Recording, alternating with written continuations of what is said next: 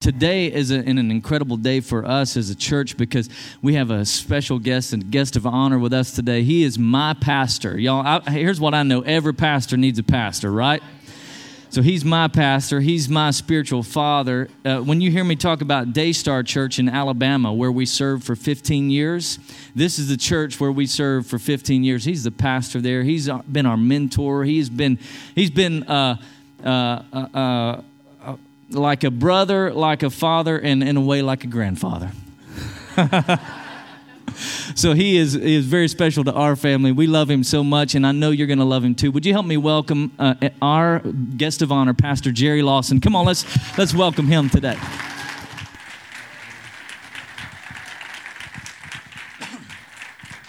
Oh, man, it is so great to finally be here. I have been hearing about City Hope Church and praying for City Hope Church and just believing for the hopes and dreams of Wichita Falls for so long. And, I knew about what God was going to do here. I just knew it in my spirit, in my heart. Ben and Annalise were praying with us about this, talking about it really for years. For years, we knew that this ministry was going to happen in this city. And to see it come together has just been amazing. And here's what I know. I know that long before it began here, God birthed it in your hearts. Like the people who live in this town, the people who have been praying for their families to see revival, hoping for a city to be changed, wanting to see revival in amazing ways. You guys were dreaming and hoping for this. So let's all give God praise for where we are so far, what's already been happening. And it is just the beginning. I mean, it is really just the beginning. I hope you know, if you're new to this church or just new to church, I hope you know what's happening at City Hope is not normal. It's not usual. This is not what church is supposed to be like. Actually, it is what it's supposed to be like. It's not what it usually is like. This is an amazing thing. You're a part of something that is. It's a God thing, and you're on the ground floor of it. I would grab onto my spot in this destiny moment, and I would work, I would push, I would pray, I would give, I would go out and do everything I possibly could, because this is something that people are going to be talking about in this community for generations to come. How this church began and how it shaped this community. You know, if the church comes and does its thing and goes away and nobody notices it, it really didn't do anything but religion. But if a church takes hold in a community and changes the community one family or one individual at a time, you have finally become the church. And that's what City Hope Church is doing. And I'm just so thankful for that. Man, I believe it with all my heart. And I love Ben and Annalise and the G-boys, all those boys have been in my heart for such a long time. And in fact, if it's okay, I brought a couple pictures that I'd like to share of how long I have known the Murrays. Is that all right if I share a couple pictures? I'll just get out of the way. There's me and the boys, minus one. But I think this was an Easter a long time ago of us. This is, okay, pause that one just for a minute. So this is Leslie, my wife, and myself, and all the Murray boys. Now, if you take a family picture with the Murrays, you have to take out some of your family to fit their family all in. So I do have two beautiful girls and a little boy that we adopted that is kind of in the Murray boy range. He really misses those Murray boys. We thought about taking one of the Murray boys back with us, but they told us it would have to be Gibson, so we're not prepared for that. So, but let's see what else we got here. This is when I met the Murrays, right before this picture, just to show you how long I go back with Ben and Annalise. I met them just before that picture, and I was unsure. I couldn't decide if Ben was a super cool guy or, if he was just another brain-dead 20-year-old. But it turned out to be a super cool guy, and that was great for us. And I think I've got one more. Do I have one more? Oh, this is dedicating the boys. That was an awesome moment. What else do we have here? I think I want this hair back. I just want to say that I want to start a movement to bring, I don't know how well you can see this hair and what's going on here. Jason, do you remember this hair? Do you remember this hair? Yeah, and I think I've got a close-up of that. Do I have a close-up of that hair? Is there one more picture? I guess not. Okay, I promise next time I come back, I've got a close-up of that hair that I want you to see. And maybe you could do a movement like a hashtag bring back the hair or something like that.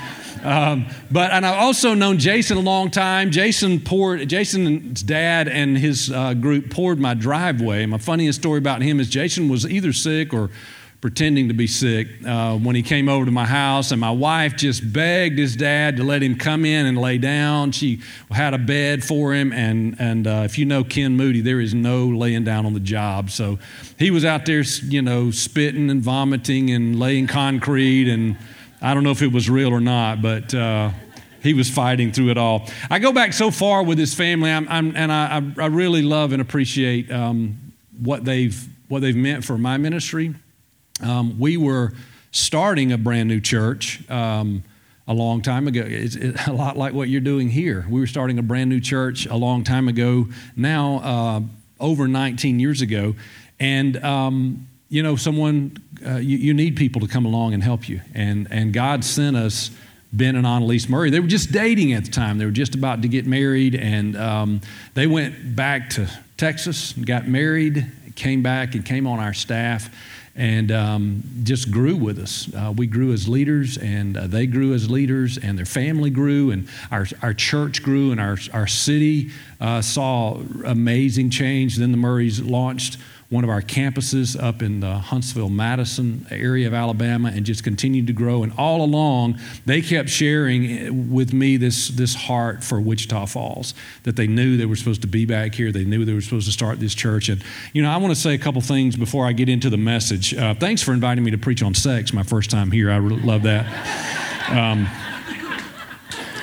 He hasn't learned everything yet, but nothing like introducing yourself and talking about singleness. But I'm going to talk about Song of Solomon, chapter 2.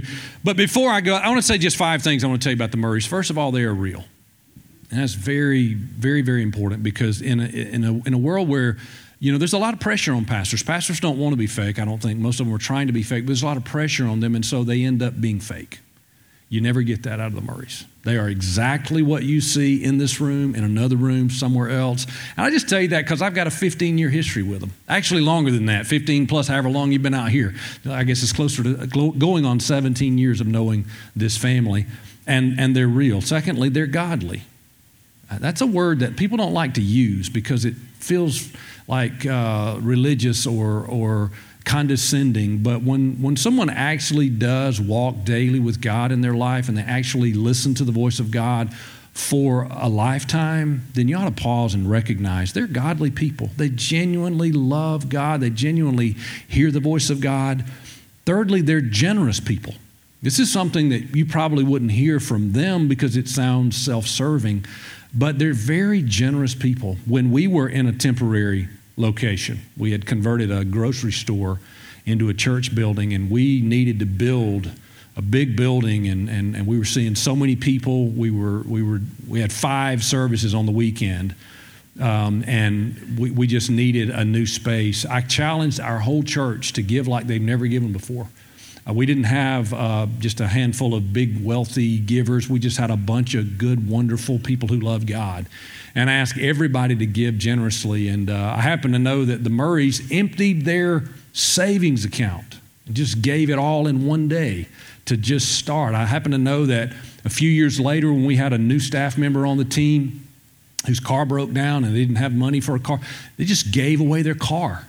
And it wasn't because they were rich then or they're rich now, but they were rich in generosity, and they have a generous spirit. And that's not something that a pastor is going to get up here and tell you that he does. But the reason you need to know that is because for this church to move into its destiny, there are going to have to be some challenges from this pulpit, challenging you to go places you've never gone in your generosity, or go places. Some of you are already there. You're already going places you've never gone and sharing your faith and serving and being generous with love and finances.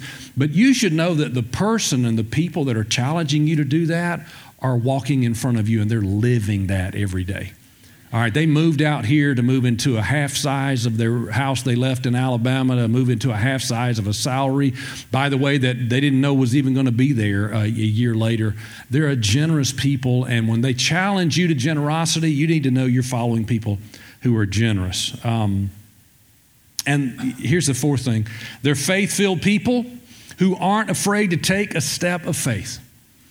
That's why they're here. They took a step of faith. And when you do the same thing as this church and you take a step of faith, it makes me think of that verse, that Bible verse that says how good and pleasant it is when we dwell together in unity.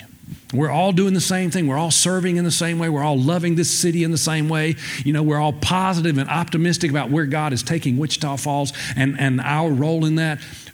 How good and pleasant it is when we dwell together in unity. And this is the promise. It says, because there God commands his blessing. You know, somebody was telling me outside just before we walked in this morning how this church is so different than anything he's ever seen, and just describing every little part of what they love and watching his children and grandchildren come into service together. And all I could think about was that's what God was talking about when he said, when we get together in unity, he'll command a blessing over the house. That's what you're living in right now. That's what you're feeling today. That's what you're experiencing is the blessing of God. And unity makes that happen. Here's the last thing I'll say about the Murrays before I talk about sex.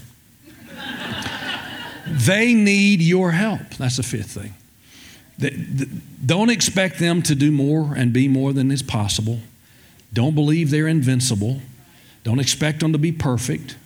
Just match their commitment with your own commitment, and God will blow your minds with what he'll do in Wichita Falls. I'm telling you this because I've seen this happen. I have seen this happen. You know, God told me a long time ago that he would give me spiritual sons and daughters. Ben's the first spiritual son of my life. Annalise, the first spiritual daughter. I guess that makes me the boy's grandfather. I've been dealing with that for years. And since our church is what helped birth this church, it's almost like I'm the grandfather of Wichita, of City Hope Church, you know. I need a little more gray hair. I actually have more, but anyways, there's a way to get rid of it. But there's nothing that would excite me more than seeing this church change this city forever. Change your neighbors, your coworkers, change this school. So I'm excited about seeing that. We're going to talk today about week 2. We're in week 2 of this series from Song of Solomon, a great story, an analogy, an allegory, a tale of love and how you fall in love and what does it look like when you fall in love and how are you supposed to pursue the one person that God sent for you. It is a great story that most churches never talk about. Raise your hand if you've ever been in a church before this church that did a 5 or 6 week series out of the book Song of Solomon. Raise your hand. 5 weeks on the Song of Solomon. Not many of us, right? Because this is just kind of a weird story, you know, and you don't like talking about raisins and apples and what that was used for back in the day, and those kind of things get left out. I want to talk to you. Chapter 2 is where I'm going to be today. Chapter 2 just really walks you through the seasons of a love relationship.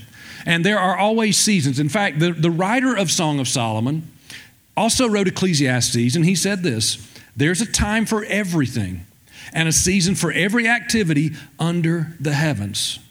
There's different seasons for your life, different moments for your life. I want to walk you through those seasons of love before you get married. And if you're taking notes, we put the notes there for you. There's a lot of blanks to fill in. Pay attention. Write them down. I love it when people take notes. Keep them. Years later, they're remembering. I remember Pastor Ben talked about something. Where was that? What did he say? You can find those notes somewhere. That's an awesome thing to have. So here's the first season.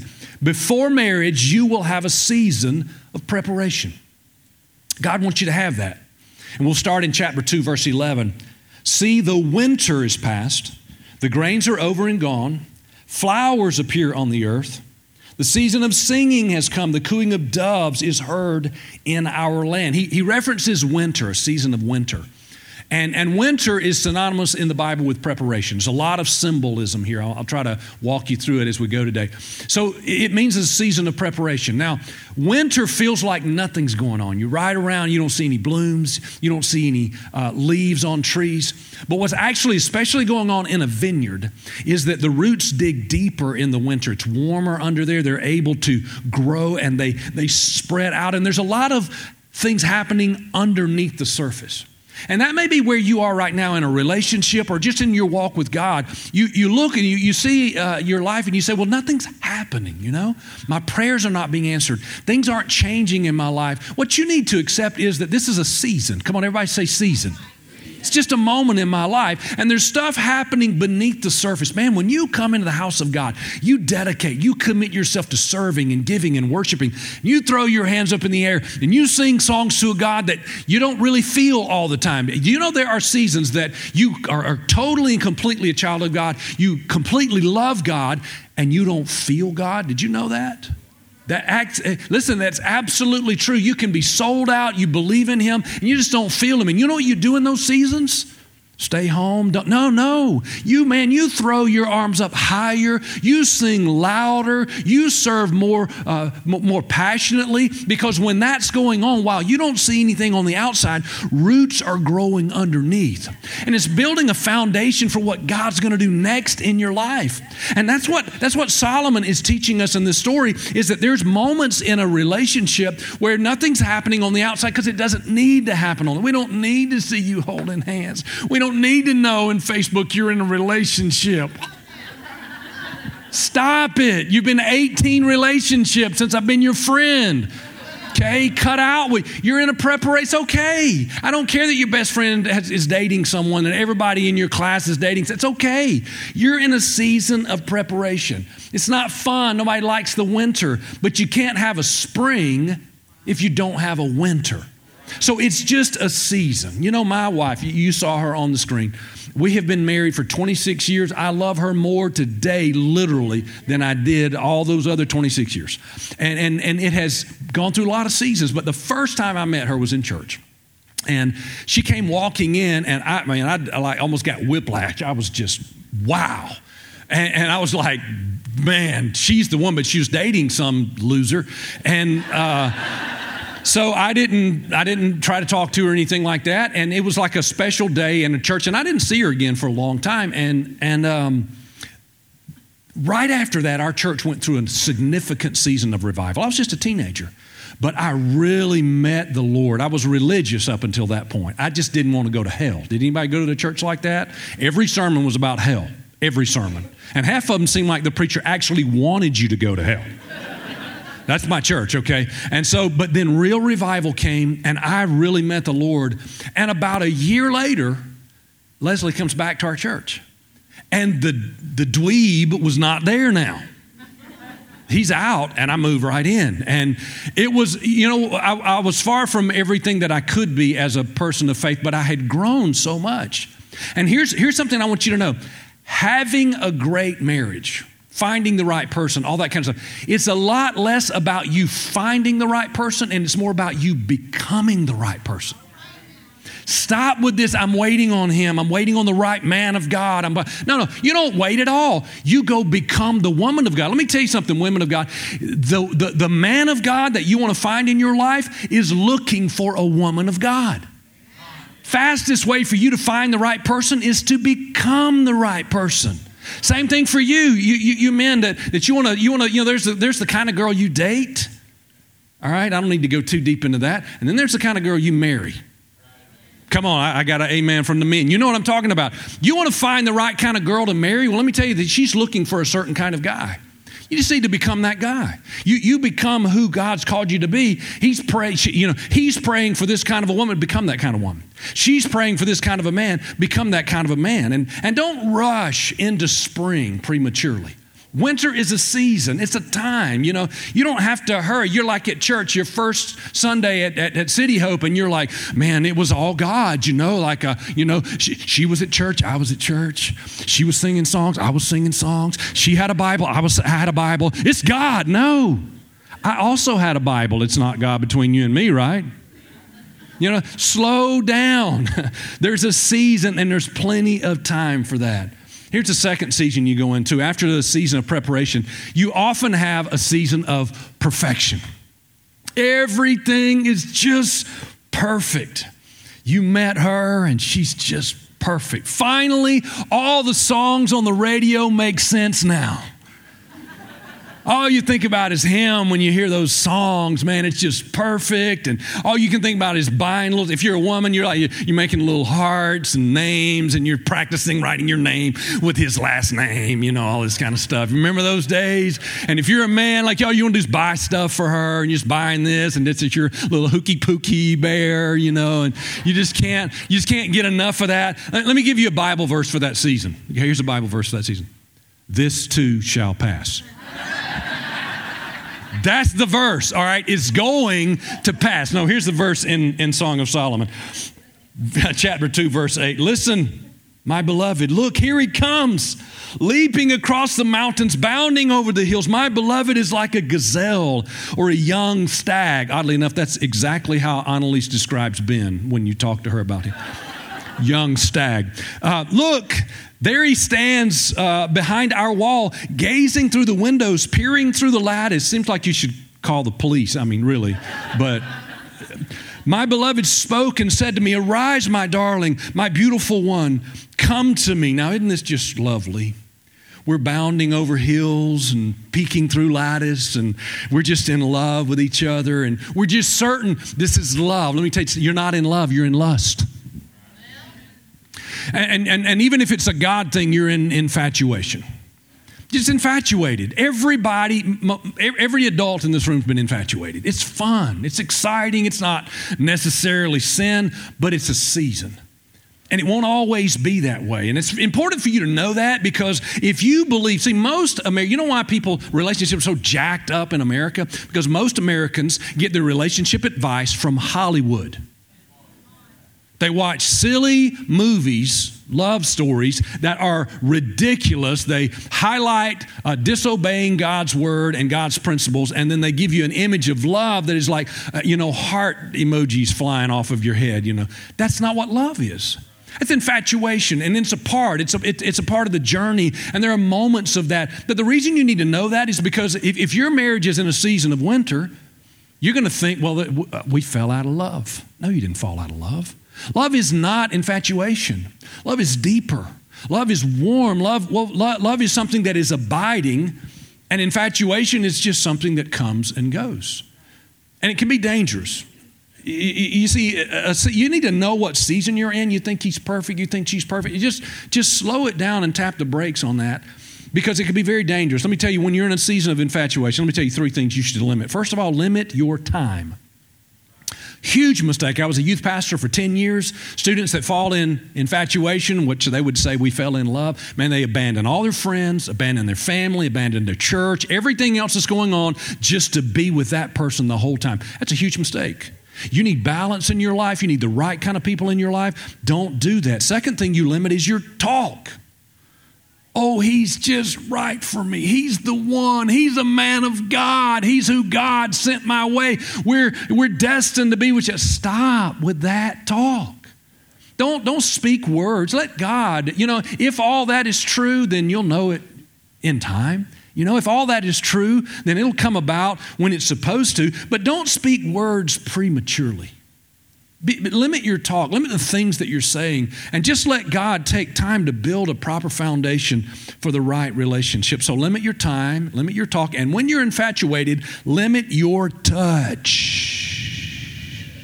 Listen, when your heart moves towards someone, your hands will quickly follow. And there's a place for all that, and it's on the other side of marriage. Can I get a parental amen up in the house? Wait for that. I've loved telling this. My 16-year-old daughter, I didn't get to show you a picture of her. She's absolutely beautiful. And she had her first date Valentine's night. First date ever, okay? It was a double date with me at my house. And they wanted to go down and watch a movie in the basement. I said, that's fine. I looked that boy in the face. I said, you just keep your hands to yourself. Told him right in front of her, which I'd already shown in my gun collection. We have lots of guns in Alabama too. Lots of guns. Because I know, I also told him, I said, I know what a stupid boy looks like. Because I was one. I know exactly what he looks like. Don't be stupid with my daughter. I just told him that. But, I realize what men realize is that, you're going to take this thing to a physical place before it's time. And let me say this to you ladies, it's something my daughter, if she were here right now, her eyes would be rolling because she's heard this so many times. She'd be like, oh my God, one more time. When you fall in love, statistics show that you're going to fall in love 5 times before you actually found the right person. You're going to think you're in love 5 times. Because here's the answer. All that's good stuff. I know that was good preaching. That preacher, he really means well, but he doesn't know what we have.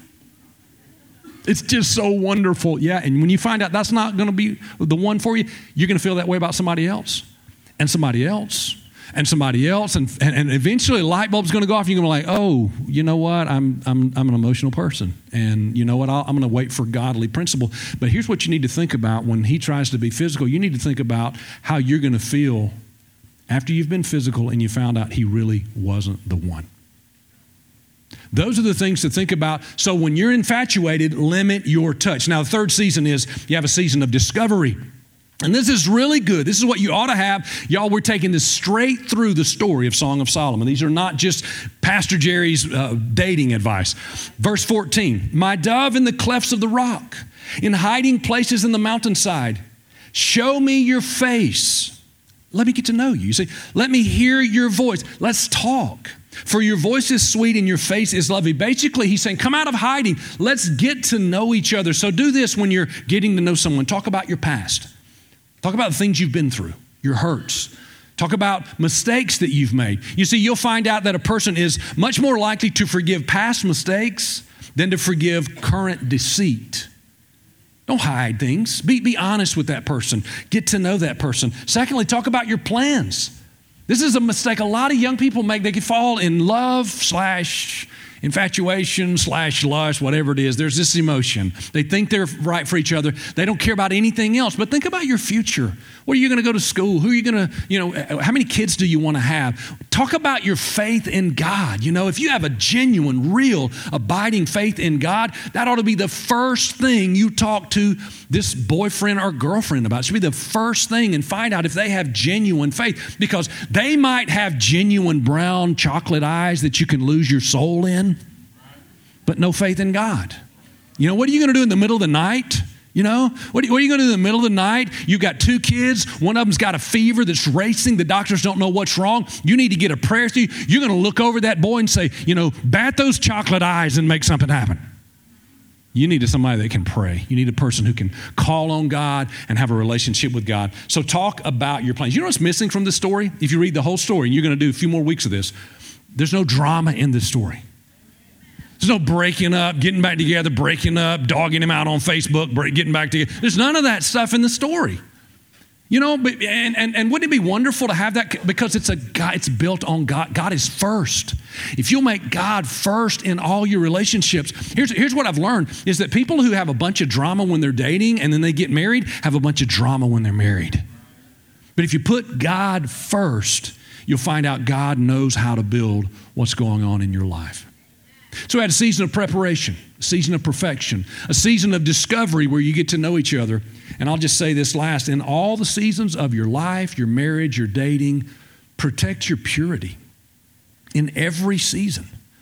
Determine that what we want is what God wants for us. So he says this in verse 15, catch for us the foxes, the little foxes that ruin the vineyards, our vineyards that are in full bloom. Now, all of this is symbol. The vineyards represent the body, okay? That's what the vineyard represents. And she's saying that our bodies are in full bloom.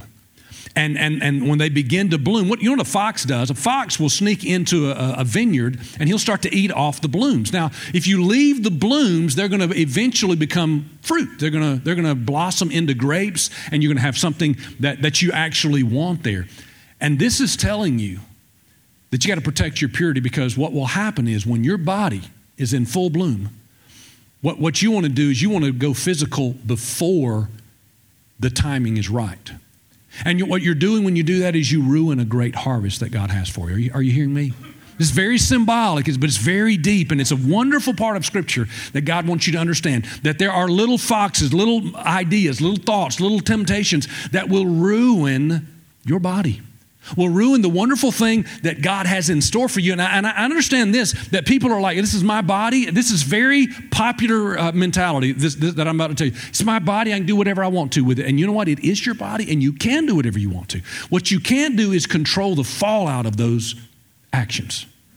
You can't. You can't control what happens next. Things like unwanted pregnancy or emotional distress on your body and on your life. You can't control those things. I like to remind people that right now in America, 1 out of 2 sexually active people has a sexual transmitted disease. 1 out of 2. The minute you decide to be sexually active, you're 1. The other one's 2. Do the math. Yes, hashtag dad credit right there. I know how to do it. Ladies, if someone is pressuring you sexually to disregard your commitment to God, and they're pressuring you before you get married, just ask yourself, after I marry this person, what kind of pressure and who's he going to pressure to disregard God after we get married? Okay? I could spend a whole lot of time there, but I'm going to leave that because I do want to close with this. Ephesians 5:3 says, but among you there must not even be a hint of sexual immorality. Let's talk about that. I'm going to close with this. Thank you guys. Come on up. Everybody say not a hint. Let's close with this. How do you guard your purity? I want to give you 3 simple thoughts to remember. Number 1, you set and communicate clear boundaries. That's why it's so wonderful to go to church with the person you date. Because if you go to a church, a life-giving church like City Hope that literally believes the whole Bible front to back, they're going to teach it all. You're going to get to moments like this where we talk about this. And there's no question what those boundaries are because you agree, you go to the same church, you hear the same teaching, you understand where the boundaries are. I remember when I was a kid in church, my preacher said, you ought to just marry somebody that goes to church right here. Don't be dating somebody at another church. Date somebody that goes to church right here. I was a teenager. I looked around the room. There's nobody there but my sister and my cousins. I'm like, listen, this ain't Tennessee. That joke never gets old, Ben. I've had that in my hip pocket since you asked me to come. We go way back with Tennessee jokes. But you know what was crazy? That beautiful girl came walking in my church. She came. And the preacher said, I really wanted to get it right. I said, Pastor, is there anything we can do? You got any advice, any counseling? Well, I'll tell you what you do, boy. You put your Bible down there on the console between that car when y'all go on a date. And if you can reach over the Word of God to disobey it, I can't help you. I brought my Bible, scared me to death. There's something special about having clear boundaries. Making sure you communicate that very, very well. Listen, ladies, you go out on a date. You're trying to decide. I wish I had plenty of time. Real quick, one of the most godly young women I know had a tragic situation happen. She got married. She saved herself for marriage. She got married. The wedding was in Southern Bride magazine. Some of you that watch it might know, but it was one of my best friend's daughters, and they got married, and tragically 6 weeks after her marriage, her husband was killed in a car accident. She waited about 2 or 3 years. She dealt with all that. She's a gorgeous girl. She's a CEO of her own company. And these guys come along, and she told this guy who shows up who wanted to date her, she said, listen, I'm in my second time at doing this. I don't have time to play games. Let me just go ahead and tell you, I've slept with one man in my life. And the first time that happened was on my wedding night. The next man I sleep with will be on my next wedding night. If you got any other ideas, don't waste my time with this date. You wonder how a woman like Leslie West can marry 2 godly men, and a lot of girls can't find one. Clear boundaries. Amen. Somebody help me. Say amen. Here's the second thing I'll tell you to guard this is really great for dating relationships. Keep 4 on the floor. Everybody say 4 on the floor. Now do this. Say 4. Come on, do this. Oh, say 4. On the flow. Say foe on the flow. If you're dating someone, I just learned this in my own dating relationships, that if you're dating someone and all 4 of your feet are square on the floor, you got a much better chance of being pure. You're watching a movie in the basement. Keep all 4 feet on the floor. Oh, but Pastor, we're just going to, watch that movie, and then, we're just going to, I was just going to hop up on the bed and have prayer together. No, you was going to lay hands. What you were going to do, lay on hands. So keep 4 on the floor every time. That's a great boundary to put right there. And here's the last thing, give no ground to the devil.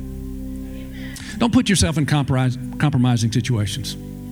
I got an email this week about your pastor from a website called Covenant Eyes.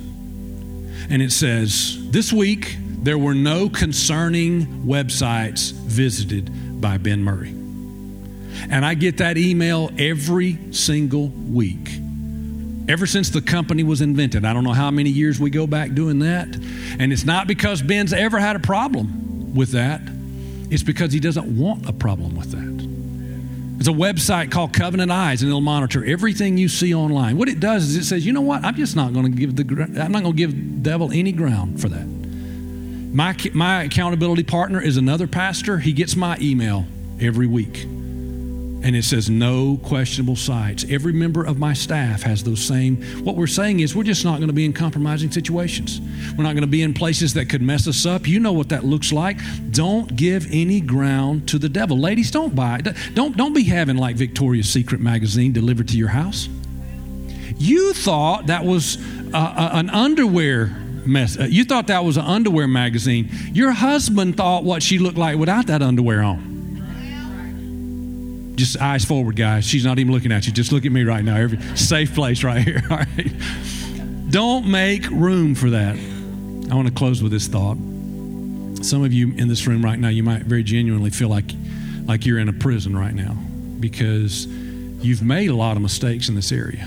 And I'm always sensitive to this reality when I teach on this. You might feel like, man, everything he's talked about, I did all that stuff wrong. Why am I even in this room? This is a room for all the goody two-shoes Christians. What am I doing here?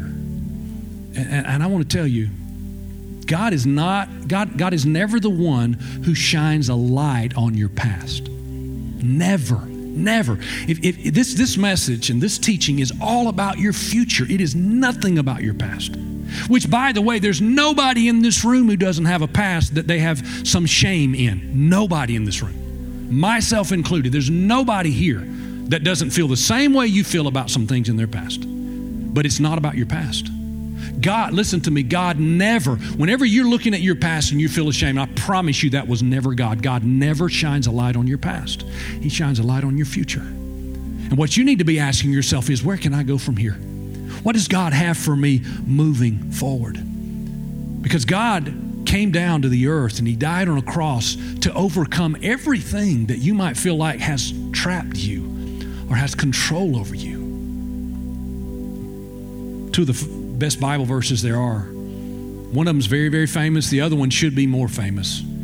It says, for God so loved the world that he gave his only son, that whoever believes in him would not perish but have everlasting life.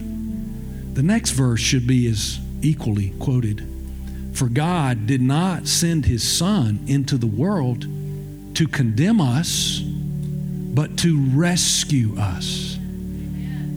This is not about condemning your past mistakes. It's about being rescued. It's about the grip of hell that has held us. Every one of us in this room has been held by that grip. It's about you being rescued from that grip and stepping into your destiny. And I believe that today's a day of destiny for you. It's one of those moments where you say, you know what, this part of my life, I'm going to leave that part. That thing, that shame, that stain of the past, the Bible says, though our sins are like scarlet, he will wash us as white as snow. One of my favorite Ben Murray isms, he would always say when he preached at our church is that God doesn't sweep your sin under the rug. He washes it away. That is so very true. Would you just bow your head just for a minute and let me pray for you? Could I just speak a blessing over you, over this house right now? Could I just pray for you? For every person in this room, I'm going to ask you to be really, really bold in this moment. For every person in this room that would say, Pastor, you spoke to me today. Something about purity for my future. I want to guard my purity. I want to be more pure moving forward than I have been in the past. I'm not going to make you come to the front. I'm not going to ask you to write that down on a card or anything like that. I really just, right from where you're sitting right now, I'd like to just speak a prayer blessing over you. But could you be bold enough and honest while nobody's moving around, nobody's looking around, just my eyes open, every head bowed and every eye closed. If you say, Pastor, pray for me that I'm more pure moving forward than I have been in my past. Would you hold up your hand to heaven? Hands up all over this room. Just hold it up just for a second. Thank you. Thank you. Father, I pray for every person in this room who recognizes the moving of your word and the moving of your spirit that is saying, I want to be more pure. I want to guard my purity. I want to become the woman of God, the man of God that you've called me to be. Lord, I speak blessing over us, over all of us. I want to be more pure than I've ever been. Bless us in this effort, I pray. Give us wisdom. Remind us of the steps. Show us how to put guardrails around our lives. Help us to be clear. Send the right godly friends and relationships into our future. And while we're still praying and you're still heads bowed, I want to pray for those in this room who might feel like you're very far from God right now. And God has a solution for that. It's called forgiveness. The solution has a name. His name is Jesus. He died for all of your sins, and He alone. I don't have the ability as a preacher to wash away your sins. Man-made religion can't do that, but the God of the universe can do that right now, can wash away all your sins. And I'd like to lead a prayer over this house to ask Jesus to forgive us and cleanse us. And would you be so bold? There's some in this room, I'm certain, who need to say today, I want to make Jesus the Lord of my life. I want to be forgiven. Could you quickly hold up your hand before we pray? Thank you for that hand. Thank you for that hand. Is there any other hands before we pray? Thank God for those hands that were raised. Father, I just speak your blessing over this house, over these 3 hands that were raised. I thank you that there are people in this room right now who are making you the Lord of their life. So we say with them, join me, City Hope. We say, Lord Jesus, come on, every voice. Lord Jesus, I surrender my life. I trust in you, and I make you my Lord. I ask you to wash me now, cleanse me, and I promise to follow you with my life all my days. In Jesus' name I pray, amen.